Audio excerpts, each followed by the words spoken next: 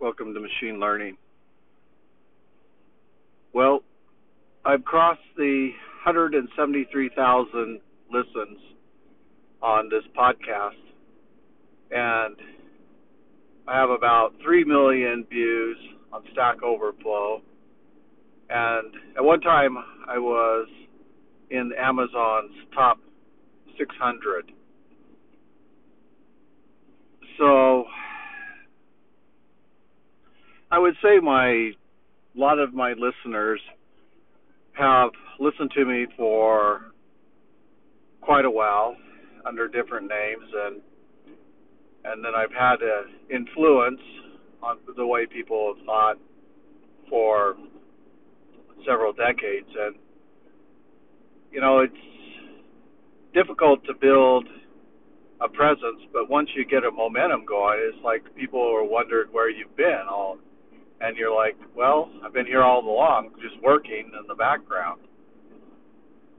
But the thing that I find really interesting is that even though I read, let's say, 2,000 plus books, which I don't read that much anymore, I mostly read archaeology right now and history, and my wife and I talk about that. And each evening I read to her, and we talk about different things, and so things seem like they've really slowed down. I'm not on my aggressive path to read lots of books, but the ones that I did read and that stand out in my mind are ones that probably are not read that much by the general population, like Day of the Reckoning, Financial Reckoning books, or Return to Deflation Economics. But these were really critical books because they explain how the world worked. And so I started writing a book called The Way the World Works. And it's still in the works.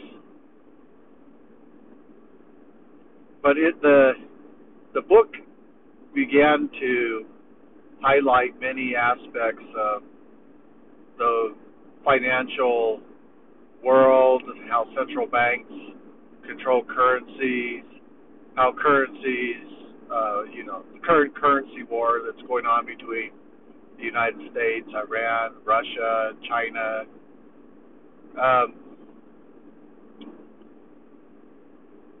and how the central banks use currency swaps to stabilize their crashing currencies. If it wasn't for China, Russia's economy would be completely destroyed by now. The ruble would be basically worth nothing. And so the Russian people, I listened to Gorbachev on YouTube, and he said the Russian people came to him and said, please, Mr. Gorbachev, we can tolerate many things, but we can't tolerate a prolonged war. And so, as I was talking in the podcast yesterday about how the U.S. economy actually works in a sine wave, where there's periods of high prosperity during peace, and during war there's high levels of debt. And war is very inflationary. So if the war in Ukraine, between the Ukraine and Russia, is affecting inflation in America, because war in itself is inflationary. And so then for the U.S., if we are not engaged in that war, then we can pay back debt with cheaper money. Because as the economy inflates, that would mean that our currency has less buying power. And so the PPP the power purchasing parity should cost more for products. And I did see that. I did see that presentation where they showed a pallet of wood and how much that cost, what they could have got for $1,000 in the previous year versus what they could get for $1,000 today. So inflation is affecting the purchasing of materials. And so we're going to see higher cost of it for everything. Higher costs for buildings, higher costs for food, higher costs for energy. And the government's going to be taxing more. So a higher percentage of our income is going to be diverted towards taxes. And during this time period, we can use the higher inflation to pay down our debt quickly. It should be, it seems like that'd be counterintuitive, right?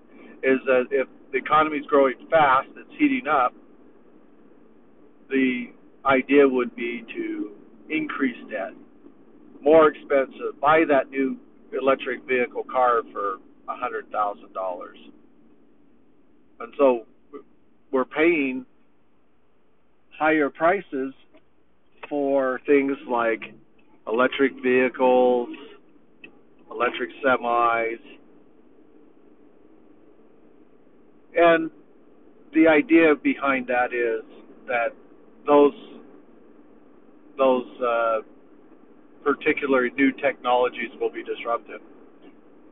One of the things that I find somewhat interesting by Nikola is that it did not make its introduction into hydrogen, that it made its move into electric battery semis. And that could mean that they intend to postpone the delivery of their hydrogen vehicles, which the hydrogen vehicle is going to have a longer range than the battery-powered semi. It's going to have a lower cost of operation, and they could have easily built a trailer-sized hydrogen reformer and that connected to a high voltage outlet and using a catalyst produce hydrogen on demand. It's really baffling, the game that they're playing. And again, I think the direct question to them would be, why did you choose to delay your hydrogen vehicle?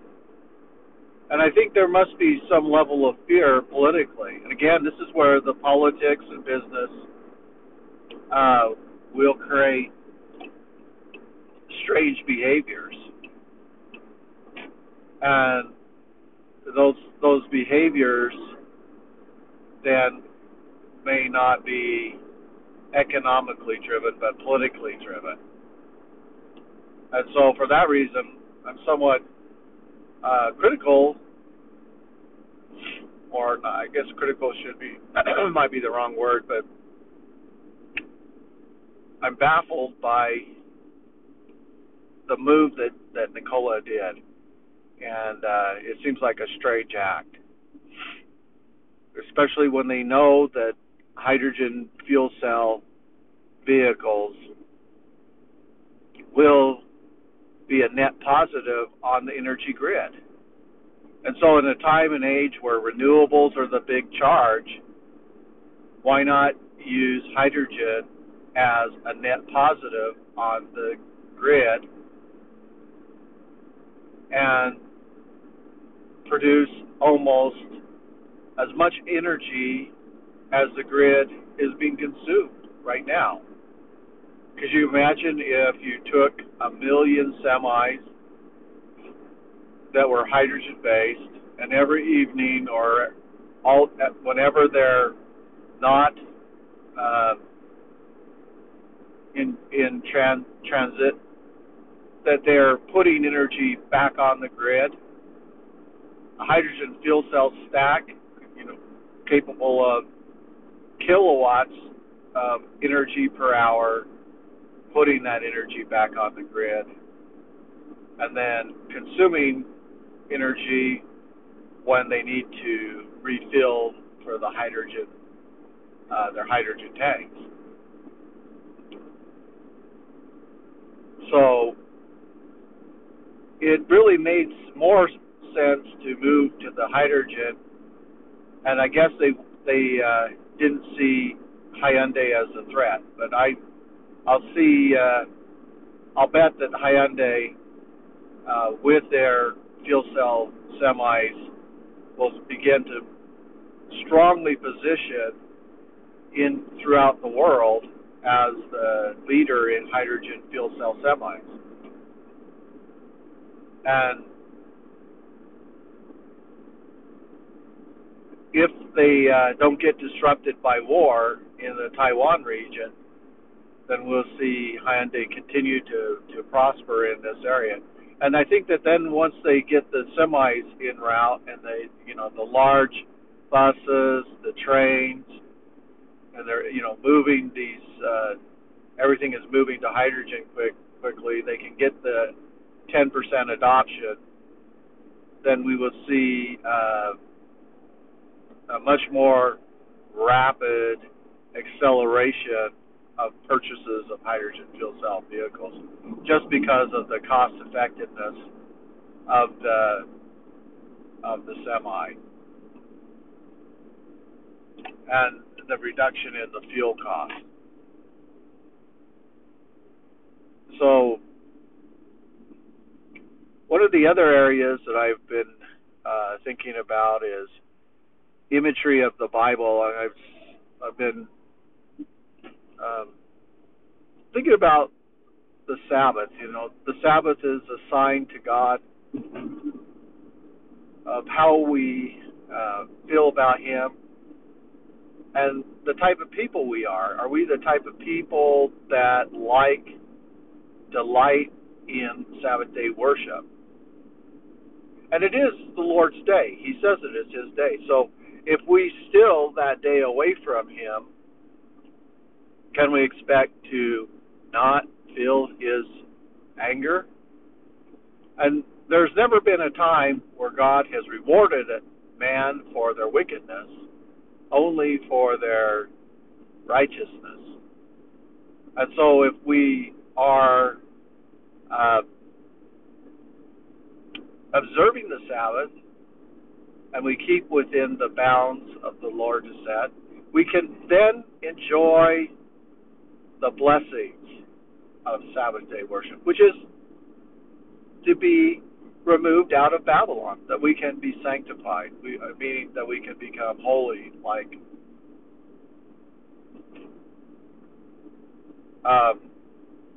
He's holy. So we become the type of people that we need to become to enjoy Sabbath as a delight. And these are some of the things that I think are important.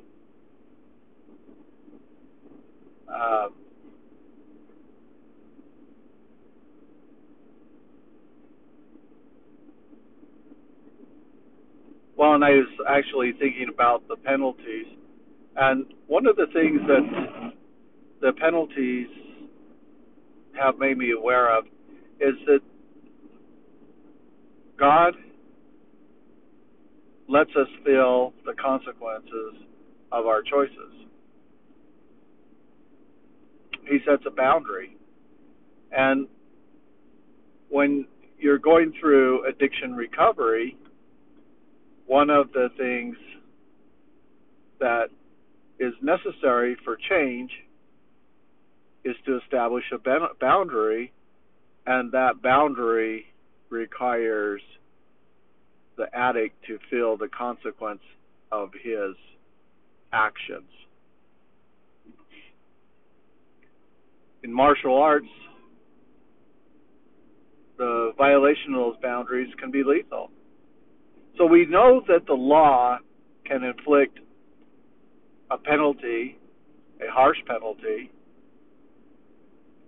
and that the law is necessary for change. If it didn't believe in justice, then I would say there is no law. And if there's no law, there's no punishment. But God is just. He has laws, and He has punishments affixed. Well, then the question arises, how do I resolve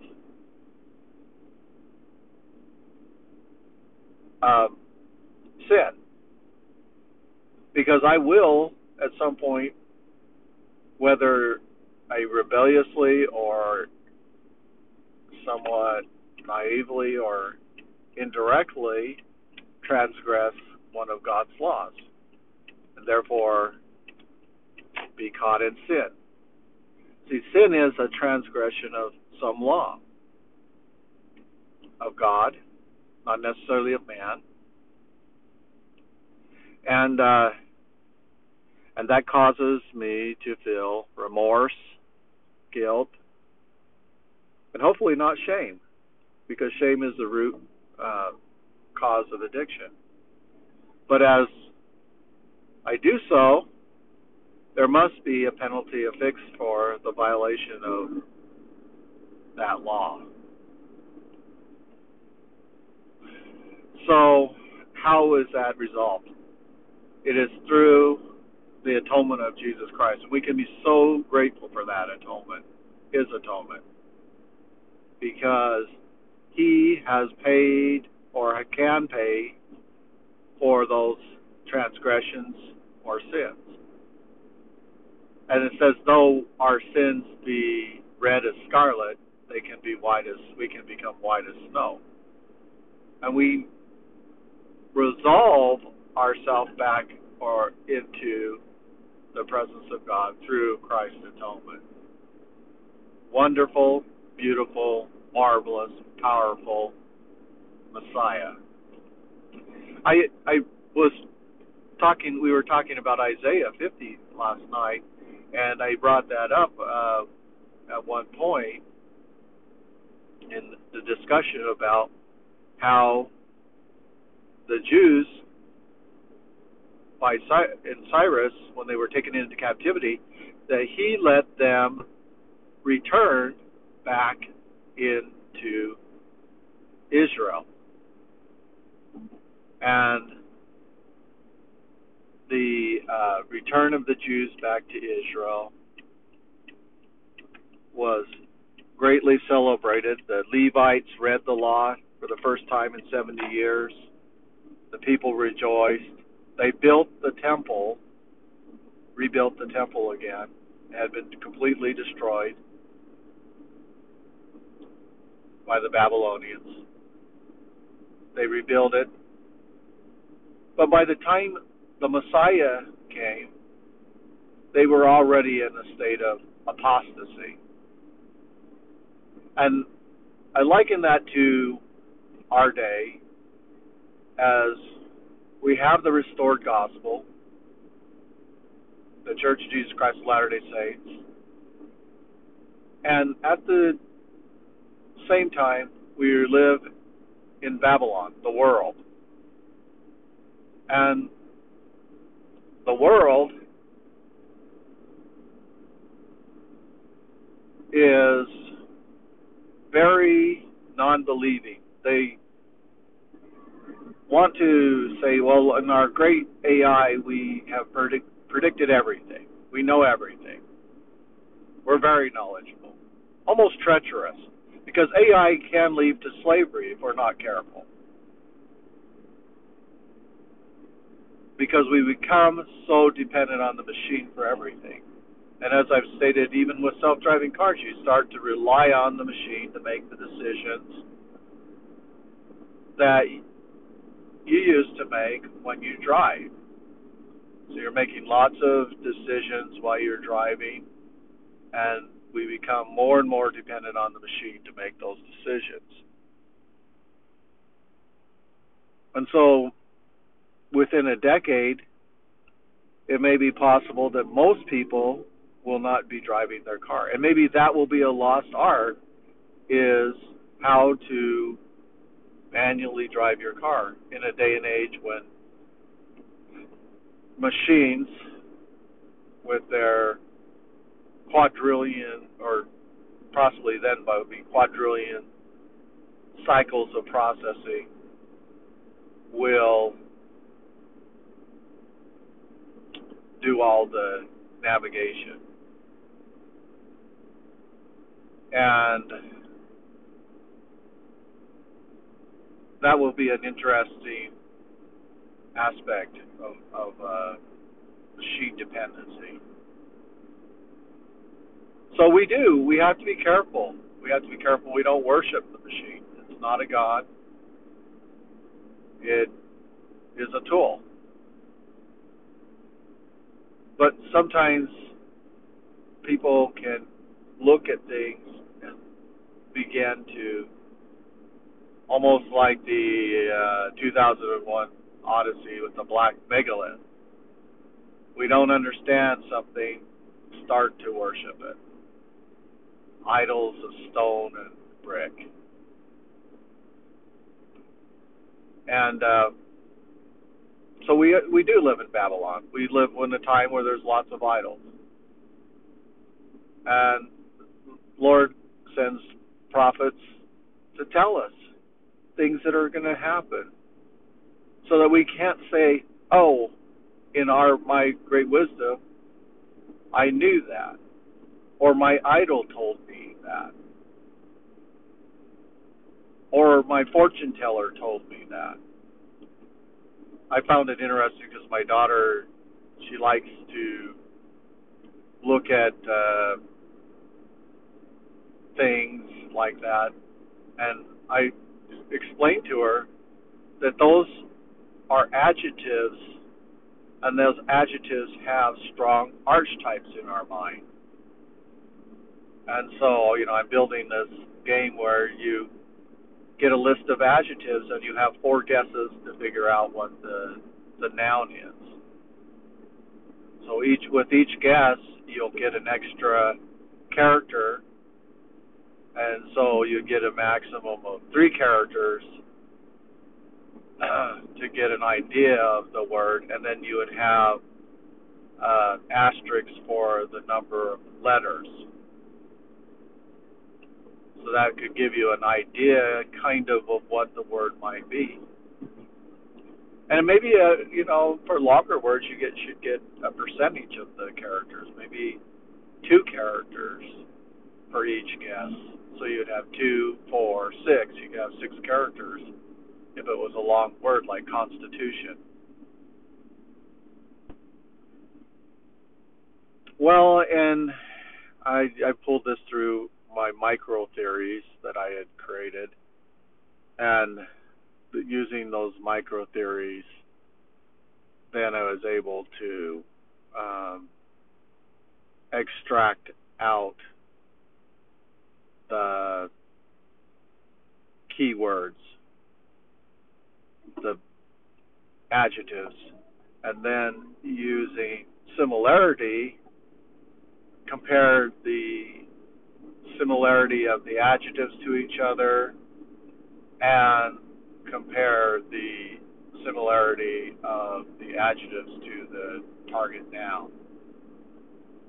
And what I was looking for is proper nouns in the sentences. So hopefully that will be a fun game to play. And that it's going to be written in Flutter. And I've been thinking about what technologies or what component widget types I should focus on, so that I can just practice also on my programming. And again, programming is the art of practice, so you get better at it the more you do it. So you practice, and then when you have something important to program, you're capable of doing that.